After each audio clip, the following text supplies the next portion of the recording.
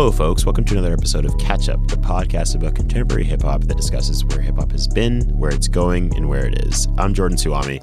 I'm James Rathbone. And this week, we're going to do something very special.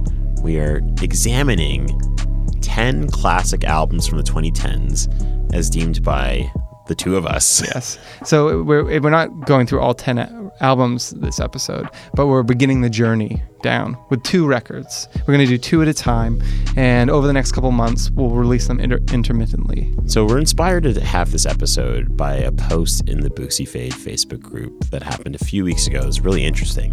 Someone asked, what albums do you think from the 2010s, from this decade, will we look back at as the classics of this era?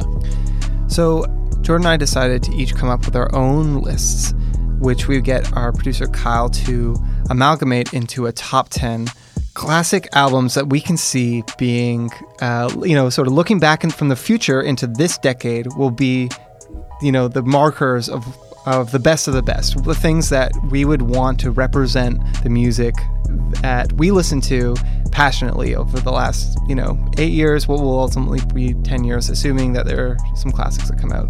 The most influential, the best conceptually. Yeah, the things that changed the directions of what rap music sounded like. And we also have a couple of records that are not exactly rap, but definitely hip-hop influenced sort of R&B as well. So we're starting off by talking about 2 albums, and this week we're talking about 2 classics from the 2010s, Kendrick Lamar's Good Kid, Mad City and Chief Keef's Finally Rich. Let's go.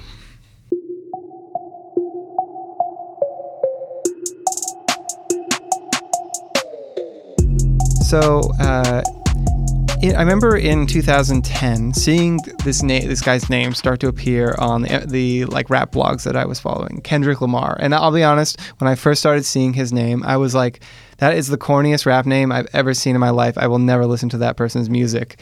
I was like, you're not Kanye West. Like, who are you?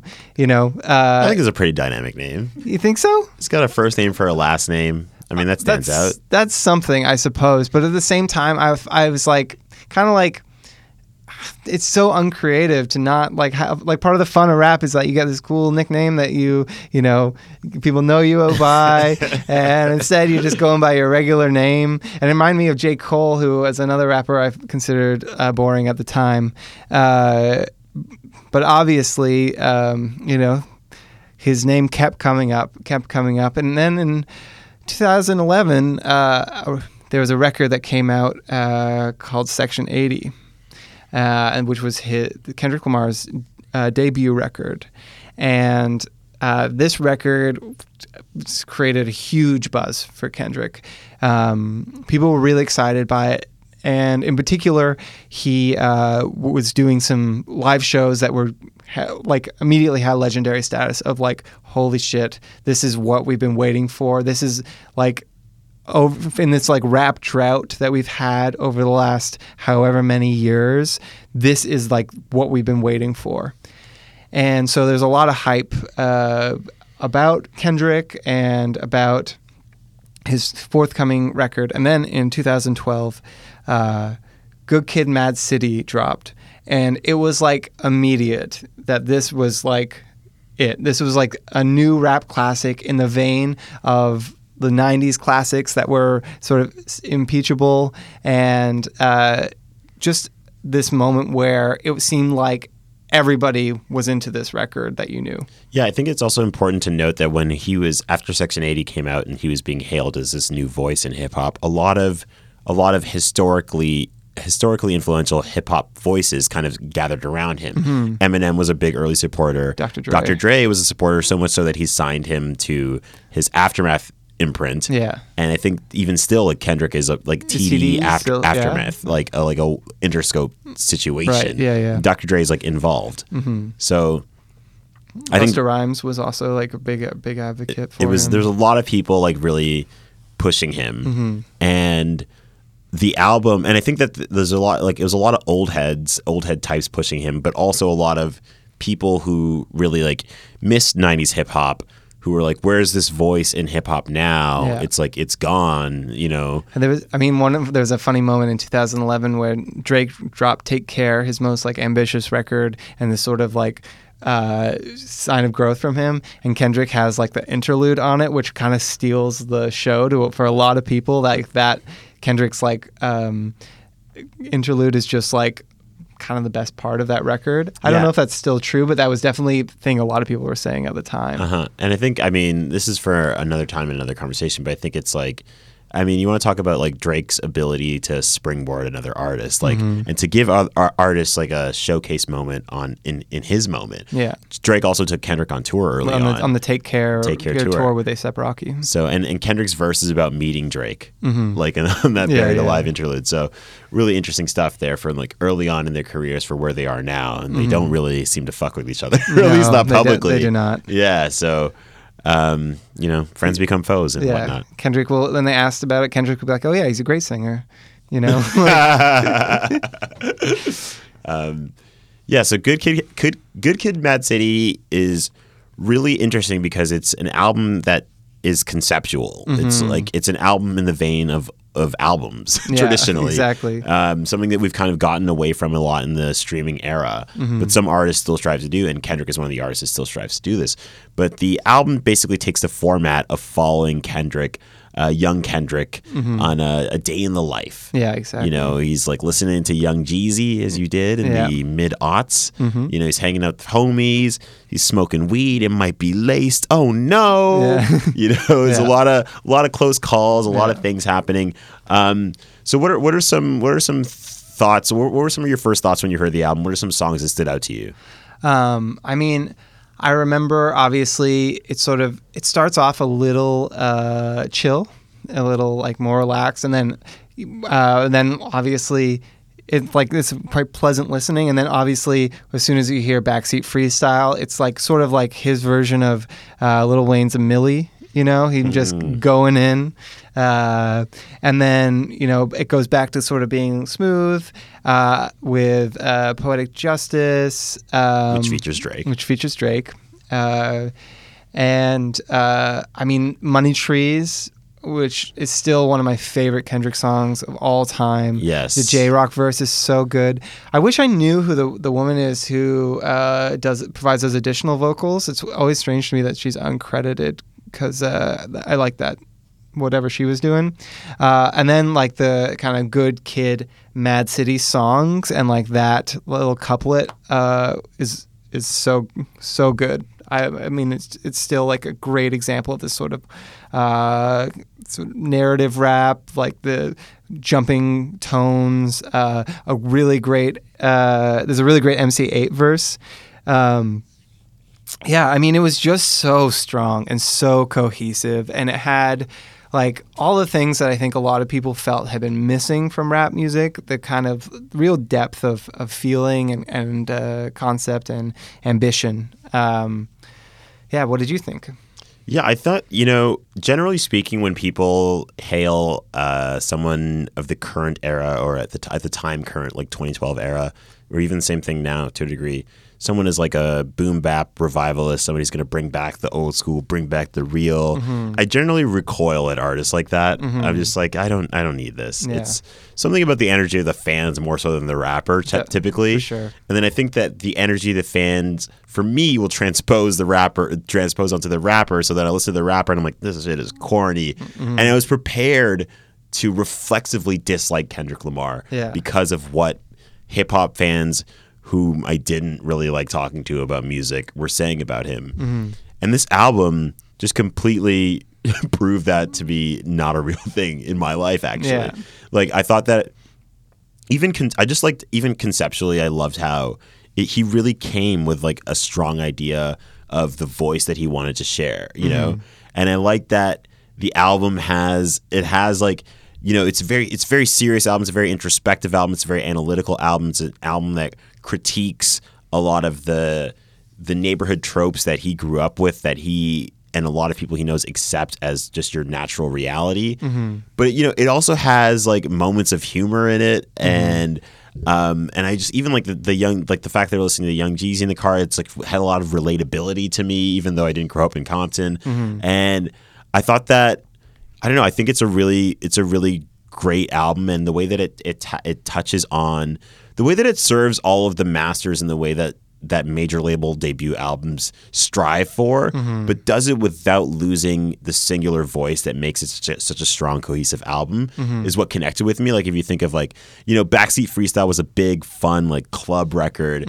It also suits the album. You got Bitch Don't Kill My Vibe. You got like, you got things that really connect, not just, you know, they connect on an international, intellectual level. They connect on like a fun level to a degree, and they tell a story, you know. And I think, like, you know, I talked to some people who said that Poetic Justice is the only song that seems a little out of place for them on the record, and I don't agree with that. I don't agree with that either. I don't agree with that either. I do see that point. Yeah. When I was listening to this album this week, I was like, I see the point, but I really I disagree. I think it's like. I think it's a really good part. I think it's a part of showing the versatility of Kendrick and showing just that this, like, one of his biggest skills is his ability to play in all of these different spaces without losing any of the credibility he builds up in the other songs. Yeah. And I feel like that song's like a good example of how he does that. Yeah, I mean, how many artists can be sort of able to go into like the sort of street mode, go into like a really like artsy out there mode, and do collaborations with Taylor Swift. It's like him and Future, maybe. It's true. It's just like the kind of album that I feel like when I was getting into rap was what appealed to me so much, and I think I see that for people in it so easily, and it, you know, because it's like able to toe that line of being conscious without being preachy, generally speaking, I think, which is so appreciated.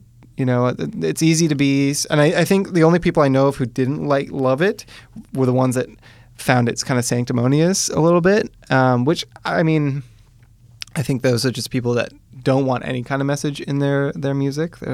But to me, it has that really great quality that a lot of people, I don't think, realize is what makes 90s music so good. It's this sort of observational thing. A lot of like modern rap is really sort of about the individual, and it's less about the environment. And I think what's so great about this record is the way he is able to balance those two things, Kendrick as the individual and the greater environment around him, and painting the picture of that world. So Kendrick is basically the most acclaimed musician of this decade. Why this album for you and not To Pimp a Butterfly or Damn? Well, I mean, you can discount Damn if you want right off the bat. Yeah. Like To Pimp a Butterfly, let's say. So, like, I mean, Damn is a really good album for sure. But I would say To Pimp a Butterfly and Good Kid are kind of the what are in contention for the like Kendrick classic. And many people would say To Pimp a Butterfly justifiably. It's an incredibly ambitious record. It has lots of good songs. But what I like about this record is that it is both deep and easy listening. It's something that has all modes of rap in it. It has like the like smoked out kind of like chill song. It has like the really like tragic like narrative of like lives lost that no one cares about. It has the like frenetic like raw rapping in it, and it's like both accessible and a record that like feels like it just rewards every listen you give it. I mean, for me, it's like, I think that when you have the kind of pressure and expectation that someone like Kendrick had before he was Kendrick Lamar as we know him now, and to meet it with something as ambitious and as tuned in as this album is, like, for me, that is what that's what makes this the standout classic in his career, is because he did it.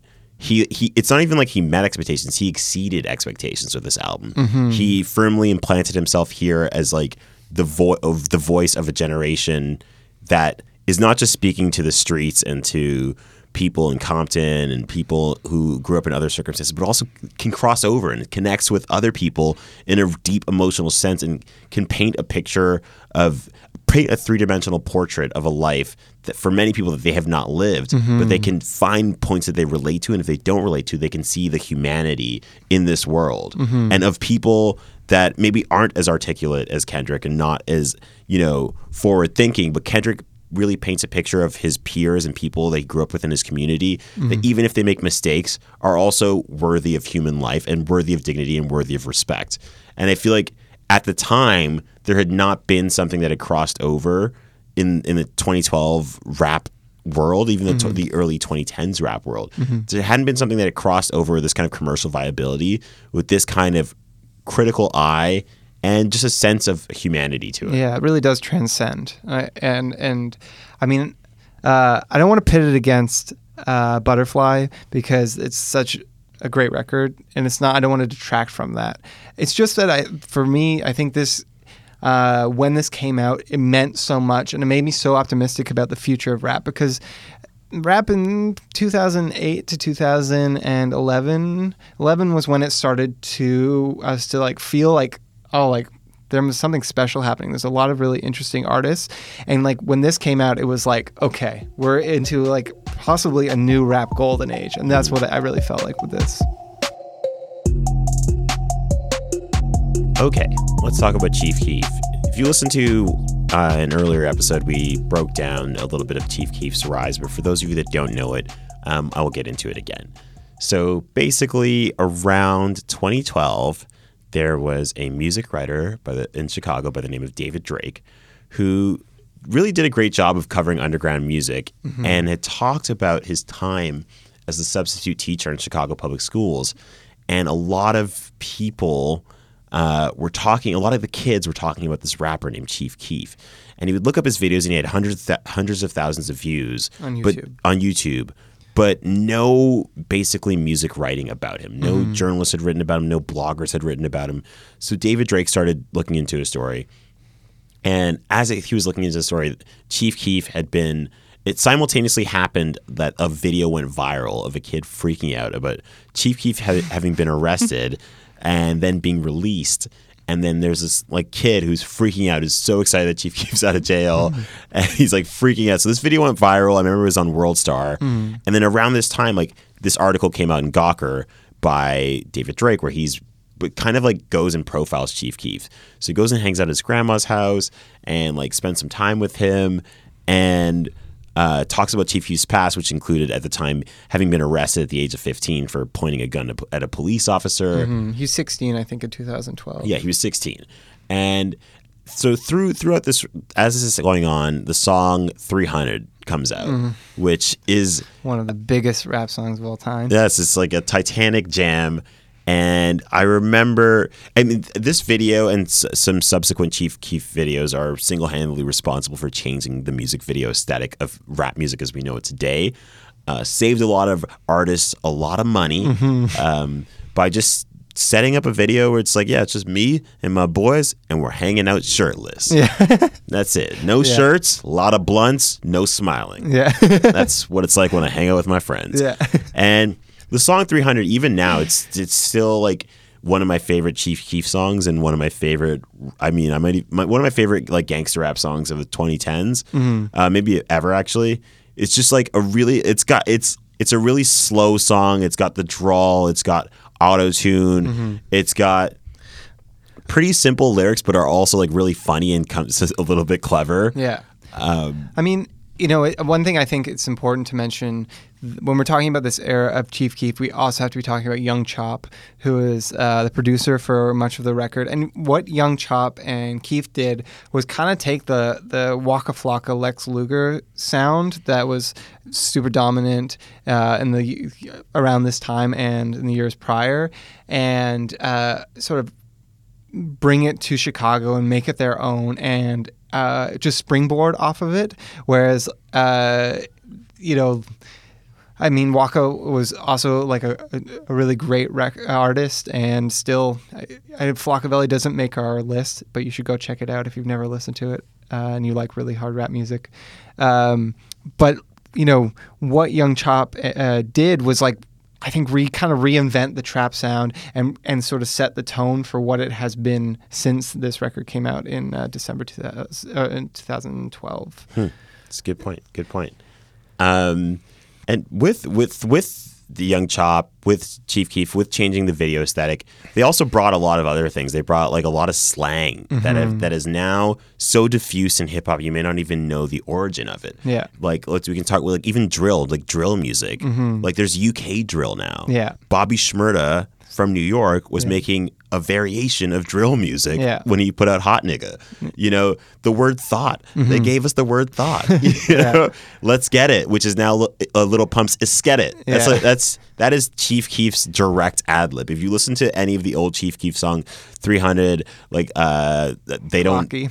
What's that? When he says Glocky. Like it's in every song. It's like Is Get It. You know, like it's a great ad lib. Yeah. So all this comes out. And right away, there's like kind of like a moral panic around Chief Keef, because basically at this time, Chicago, in the years preceding this, Chicago had reached new highs for the murder rate at the time. Like the murder rate was going up. Yeah. And a lot of people in Chicago and outside of Chicago saw Chief Keef and his success talking about the life as somebody, like, talking about somebody who's living the life of these people who are committing murder and getting murdered. That as a way of glorifying it and maybe showing a kind of dangerous worldview and exposing a lot of people to something that you shouldn't be celebrating. Yeah.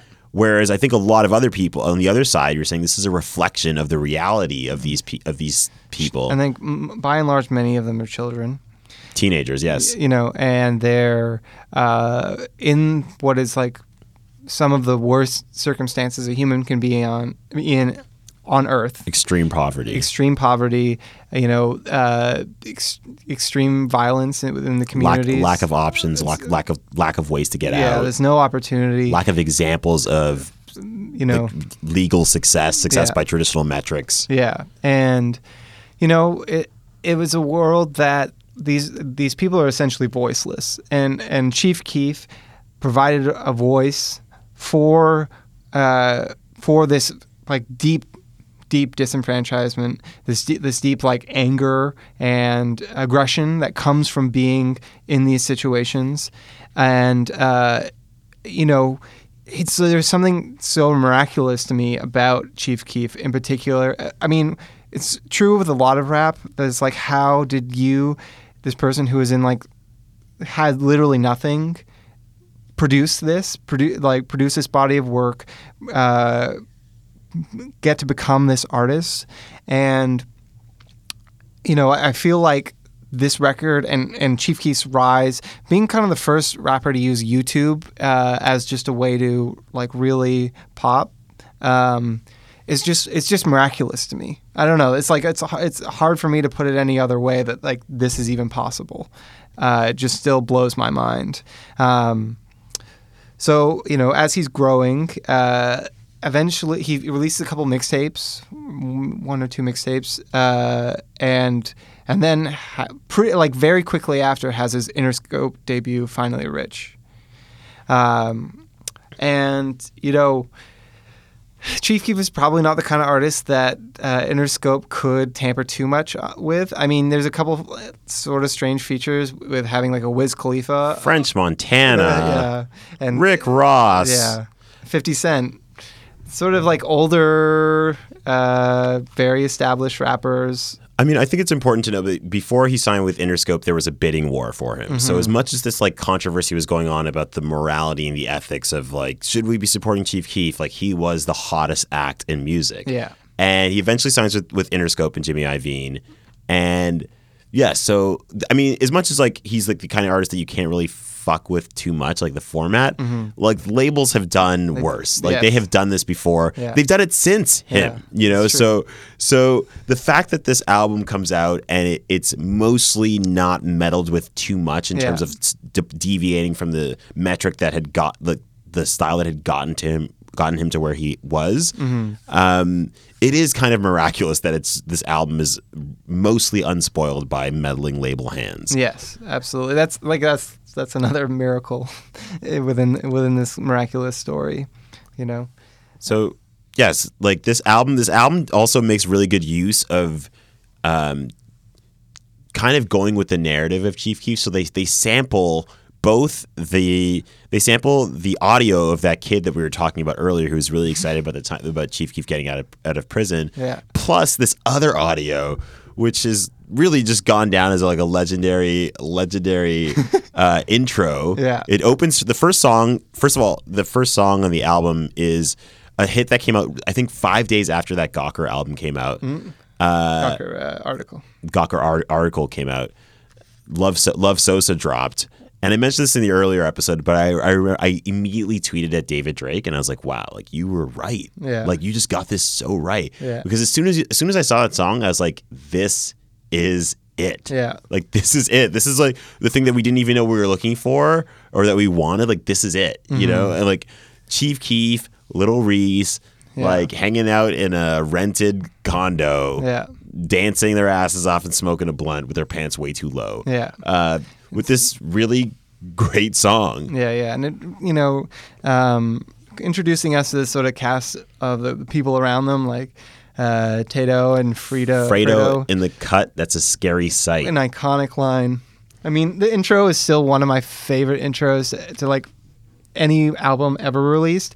It also is a really great meme format, where you just make it about fuckers in school talking about anything. It's like, I will laugh no matter what the flip is. I just realized I was talking about Love Sosa, but I was thinking of I Don't Like. Yeah. Love Sosa is the one with the intro. Don't Like is the one with the video with Lil Reese. Yeah. Yes, that's right. Sorry. Yeah. No. I mean, the album opens up with a guy. A sample from a video, which I don't even know if I've seen the original video. Yeah, it's pretty funny. I mean, if you've seen, like, there are other videos that are like a flip of it that are just identical, but the guy just being so irate about people just speaking badly about Chief Keef, not respecting his gangster. Yeah, exactly. Like people say Chief Keef ain't no hitter. Yeah. Shut the fuck up. He's like way too passionate a fan, you know? Like he's like not in the YouTube comments arguing. He's like in his real life making the video, like vlogging arguing. Yeah, exactly. You know? Yeah. He's like the Chicago Stan, like real life Stan, like just loves Chief Keef so much. And who can blame him? Yeah, who can blame him? A lot of people, the police, other people in Chicago, I'm sure. But yeah, this album it opens up with Love Sosa, which is like one of his biggest singles. Mm-hmm. It's got like, there's just so many interesting modes that he like goes into.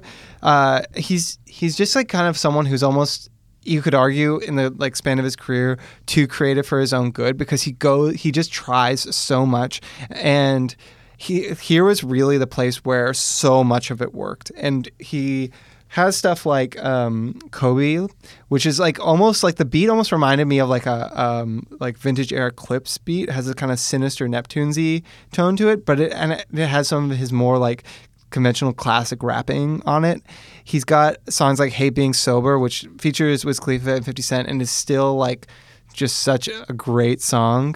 I don't know. Even like No Tomorrow. Yeah. Like he just really uses really kind of like sparkly production and just kind of floats on it. You know, like which I mean, for me, it's like on this album, it's like he's showing some versatility that before the album came out, we had not really heard from him. Yeah. He had just kind of like traditional drill songs, this hard kind of gangster rap. Yeah. And then here he has No Tomorrow.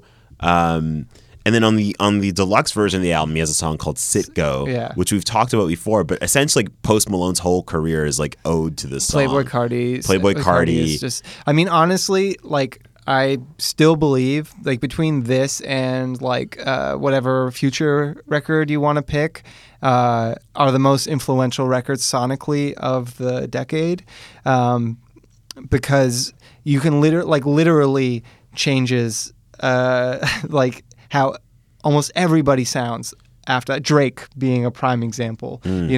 Trap. Drake hopped on. There's a song that Little Reese had called Us. Yeah. That Drake jumped on a remix for. Yeah. And Drake becomes more of Trap Drake even later on, which is really just so indebted to this style.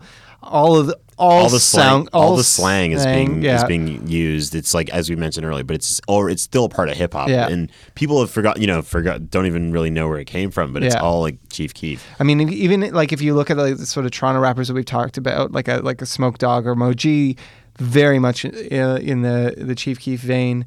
Without Chief Keef, there's a lot of rappers you don't get. You don't get NBA YoungBoy, you don't get Kodak Black, you don't get just even it's almost 6ix9ine. like even six. It's like 6ix9ine, Bobby Shmurda. Yeah, it's like if you think of any contemporary, it's almost like every contemporary. There was a time where I remember Lil Wayne talking about how there's an era where every rapper got their swag from Jay-Z. It's like they were basing themselves on like as a different, like I'm a New Orleans version of Jay-Z in terms of like how you want to present yourself, like a debonair boss, like I call the shots type.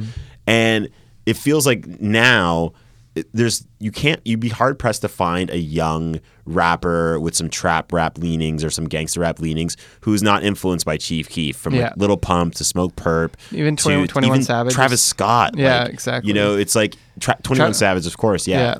Travis Scott, who's so huge and like gave Kanye like a whole new direction in terms of tone and palette. So influenced by Chief Keef. Like, I mean, it is like it's hard to. It's no coincidence that dreads and braids have come back in hip hop. After Chief Keef. Yeah, I mean it is so hard to overemphasize how influential he is, and just the impact of this record and the time that it came out.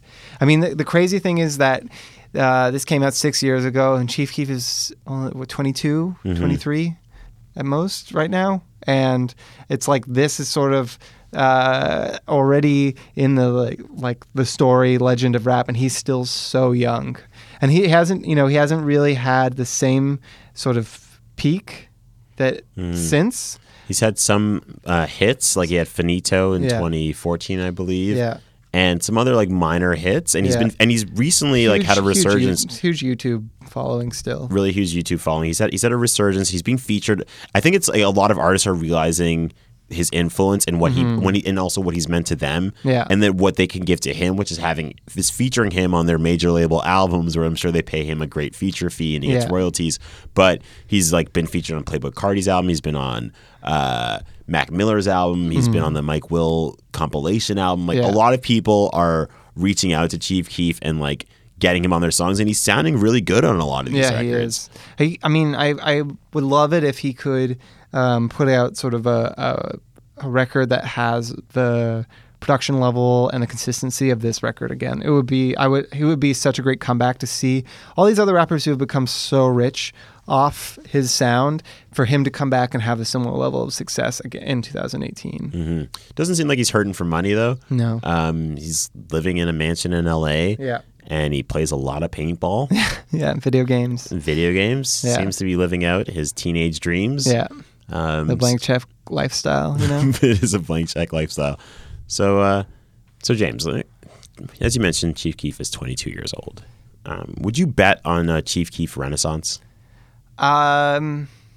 Depends how much money I would be betting. I'm not certain, to be honest. Like I'd love it, and he's kind of at the status where he will like always have fans, and always like there'll be some demand, at least for the foreseeable future, for his music. Whether that can like kind of translate into like a conscious like drive for him to really like stake a claim in rap rather than just like hold down the particular sort of niche that he's built for himself, doesn't seem likely, but it's not impossible. And he's done the impossible before by kind of creating this whole new subgenre, essentially. I mean, there are other people who are instrumental in like such as King Louis, etc., people from Chicago who are part of that drill renaissance, but the person, Chief Keef being the real figurehead of it, he's done the impossible before, so I would love it. What do you think, Jordan? I think that the renaissance is happening. Yeah. I think, like as I mentioned, it's him being featured on all these records, like, the G Herbo record and G Herbo and Southside's record, Swervo, and just like the Mac Miller stuff, like the Waka Flocka. Like people are reaching out to Chief Keef and featuring him on major label albums. And I think that's as close as we're going to get to a Chief Keef renaissance. I think otherwise, he's really settled into a very comfortable position, almost sort of like a Currency type, the rapper from New Orleans type rapper, where you have your fan base, you put out your projects that you largely are in control of yourself. So you deal with the quality control and all of that. And you tour a bit and you just like do your thing, but you don't have any greater ambitions of like world domination or worldwide music industry success. You just have a steady series of paychecks and you hop on, you get these like cushy feature gigs and you do those, and that's about it. Yeah. I really don't see Chief Keef striving for anything more because he seems to have a pretty good life right now. Yeah. And that's amazing. If you think about where he came from, being on house arrest in his grandma's basement 6 years ago, to being on house arrest in Los Angeles in a mansion that you own. Yes. Yeah, I mean, the only real challenge, I think, and will be an interesting catalyst, is that he's banned from playing a lot of places. And so if that kind of fucks with his touring money, if he has to make a push to kind of get himself back out there, that's the only thing I can kind of see really forcing his hand. I certainly hope he doesn't get in that position. I think Chief Keef should be and stay paid for the rest of his life. Yeah, that's what I hope I for agree. him. He needs some He's contributed a lot to the rap game, exactly. and a lot of people have made money off of templates that he has created. Yeah. And he deserves. Yeah, it would be great if he just gets those like checks every year of just whatever new rapper for the next like handful of years just has to have a Chief Keef feature. You know, just as like for his pension, basically. You know. Hope they keep it up. Yeah. So for our songs of the week, we're going to do one song each from Good Kid, Mad City, one song each from Finally Rich, one other drill era song, and then one wild card as per usual. So I'm going to start out with a song from Good Kid, Mad City, Money Trees, featuring J-Rock. Just really, really great song. Really, it's a little bit long, and that's a good thing because you just want more of it. J-Rock with a really great verse. When I remember when it came out, really enjoying like just kind of skipping to that verse sometimes. And it's nice that J-Rock has subsequently kind of his career has picked up, and even in this year to sort of reach the potential that was promised in that verse. And then off Finally Rich, I think I will go. There's so many good songs with Love Sosa. It's just like such a great song. And other than the intro being one of my favorite things ever to be recorded, the song itself is just so catchy and so indicative of what I think made Chief Keef special then. My other drill song, I'm going to go with Fredo Santana featuring Kendrick Lamar as a nice little tie-in song, Jealous. Which is, Fredo died last year, sadly. I think it was this year. Was it this year? Yeah. Oh, my God. Yeah, I don't know. Fredo died tragically. I think we kind of talked about it in the J. Cole episode a little bit, that J. Cole complained about rappers using drugs, and Fredo was like, I use drugs to deal with, like, my inner demons.